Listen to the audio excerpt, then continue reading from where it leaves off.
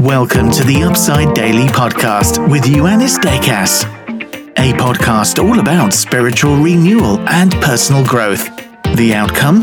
To live with faith, love, and hope as a city changer, wherever you are.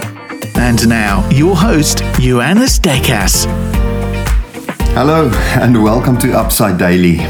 This podcast is designed to empower you in your calling, that you would live with faith, love, and hope as a city changer. Now, the concept city changers, I suppose there's really a lot that's locked up in that little concept. But if you think about it, what it would mean is a city is really your world, your place of daily living. And then changer, somebody who brings renewal or change or making your world a better place. And so this series is about starting over. We cannot make our world a better place if we're stumbling all over ourselves.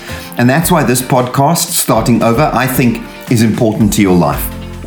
Maybe you've started over this new year, a new career, maybe a new you.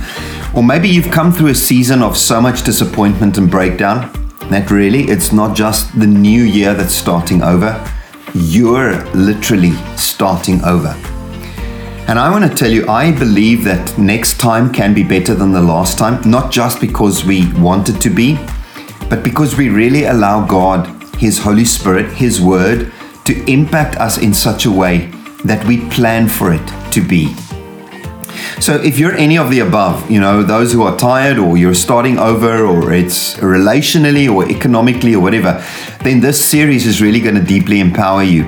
And I trust with you that God will bring refreshing perspective, courage, and wisdom for your future and perhaps for this year lying ahead. And so today's episode is called Own Your Part of the Past.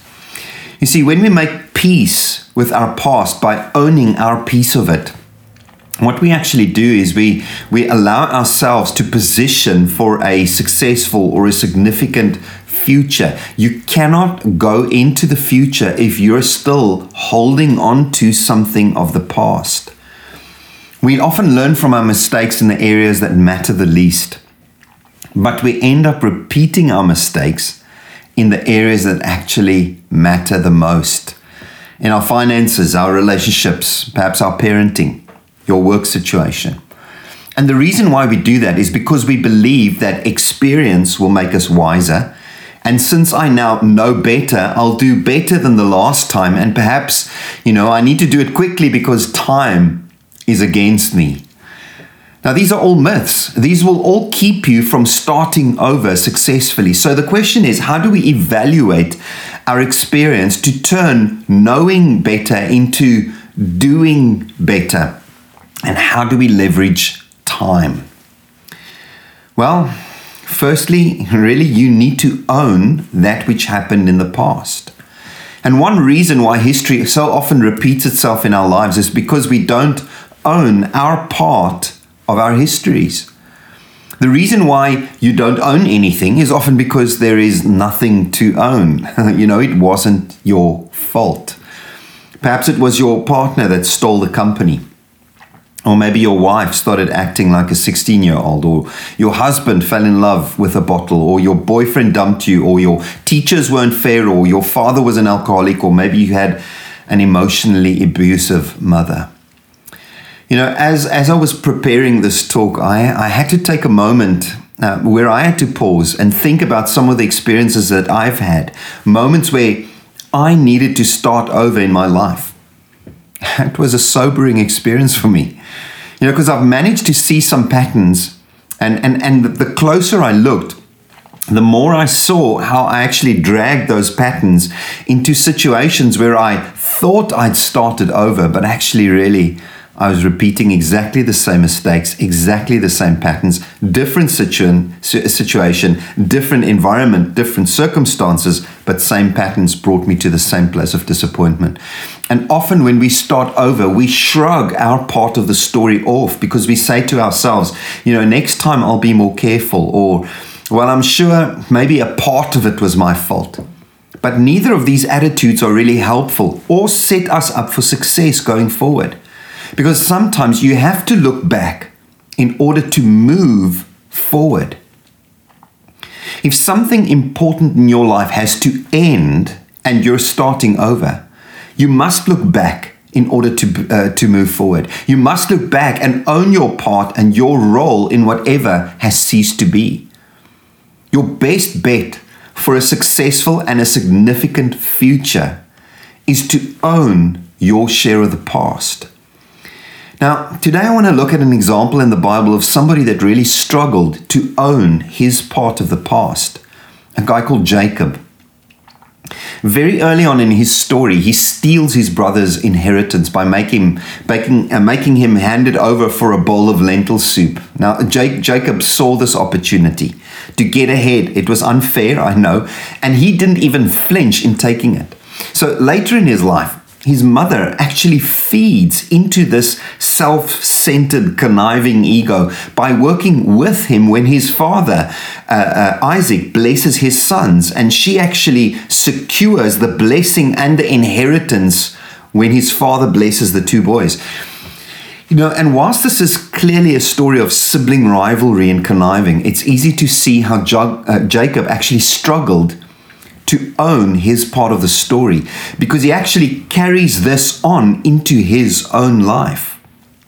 What he actually does is, this self-centered, hurtful part of the story actually becomes a platform for him to build on, and he keeps on repeating the same mistakes as what he made in the past. Maybe you can relate to the situation.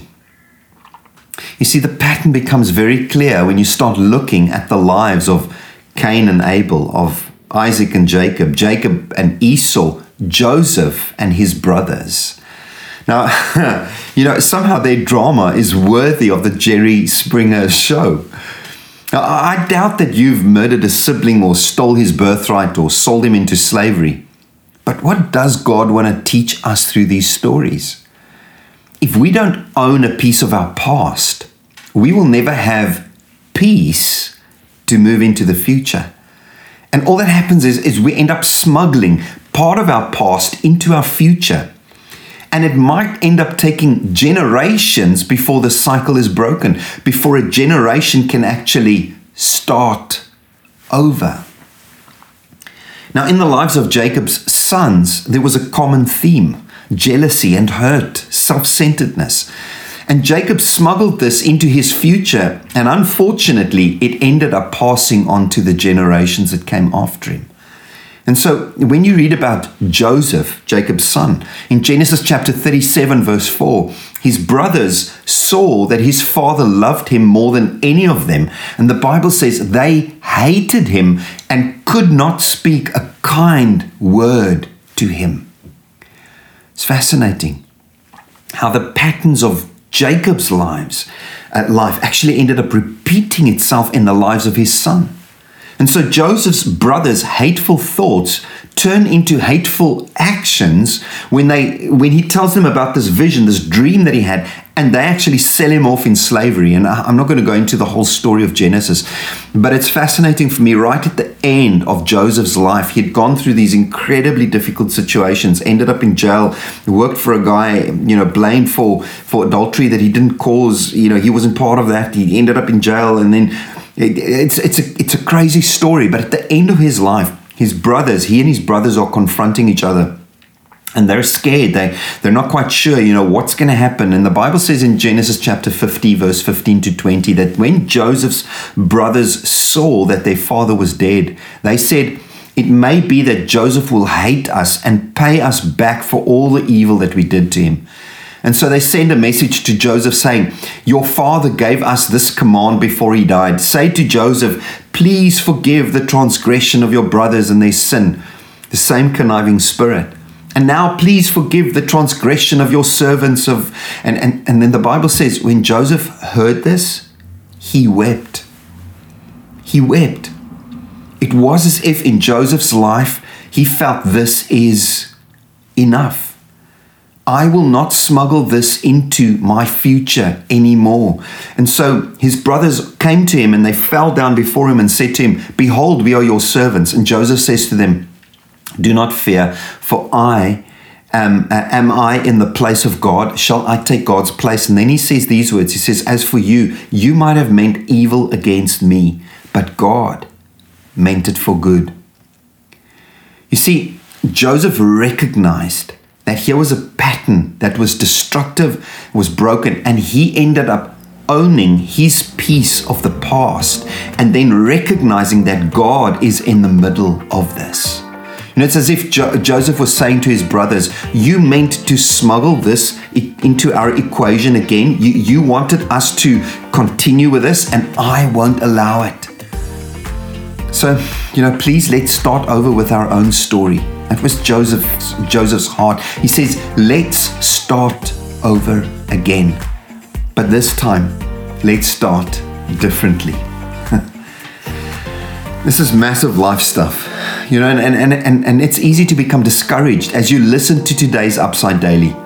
But this is actually really exciting. This is you starting over. This is your chance to move into the future by not allowing the past to dictate, to paralyze, and to diminish anymore what God has in store for you in the future. I want to remind you, next time can be better than the last time, but not just because you want it to be. It's been great connecting on Upside Daily just for these few minutes. I do hope this has been encouraging to you. Can I encourage you, if you want to dive in deeper or connect with me, you could always do this on @doxadeo.church. There are some of the links in today's episode description. In the next episode, I want to speak to you about natural born blamers. It's going to be a very interesting one. Live blessed. You've been listening to the Upside Daily podcast. Join us next time for more insights on how to know God, love people, and impact your world. Upside Daily, your personal daily investment to turn your world upside down.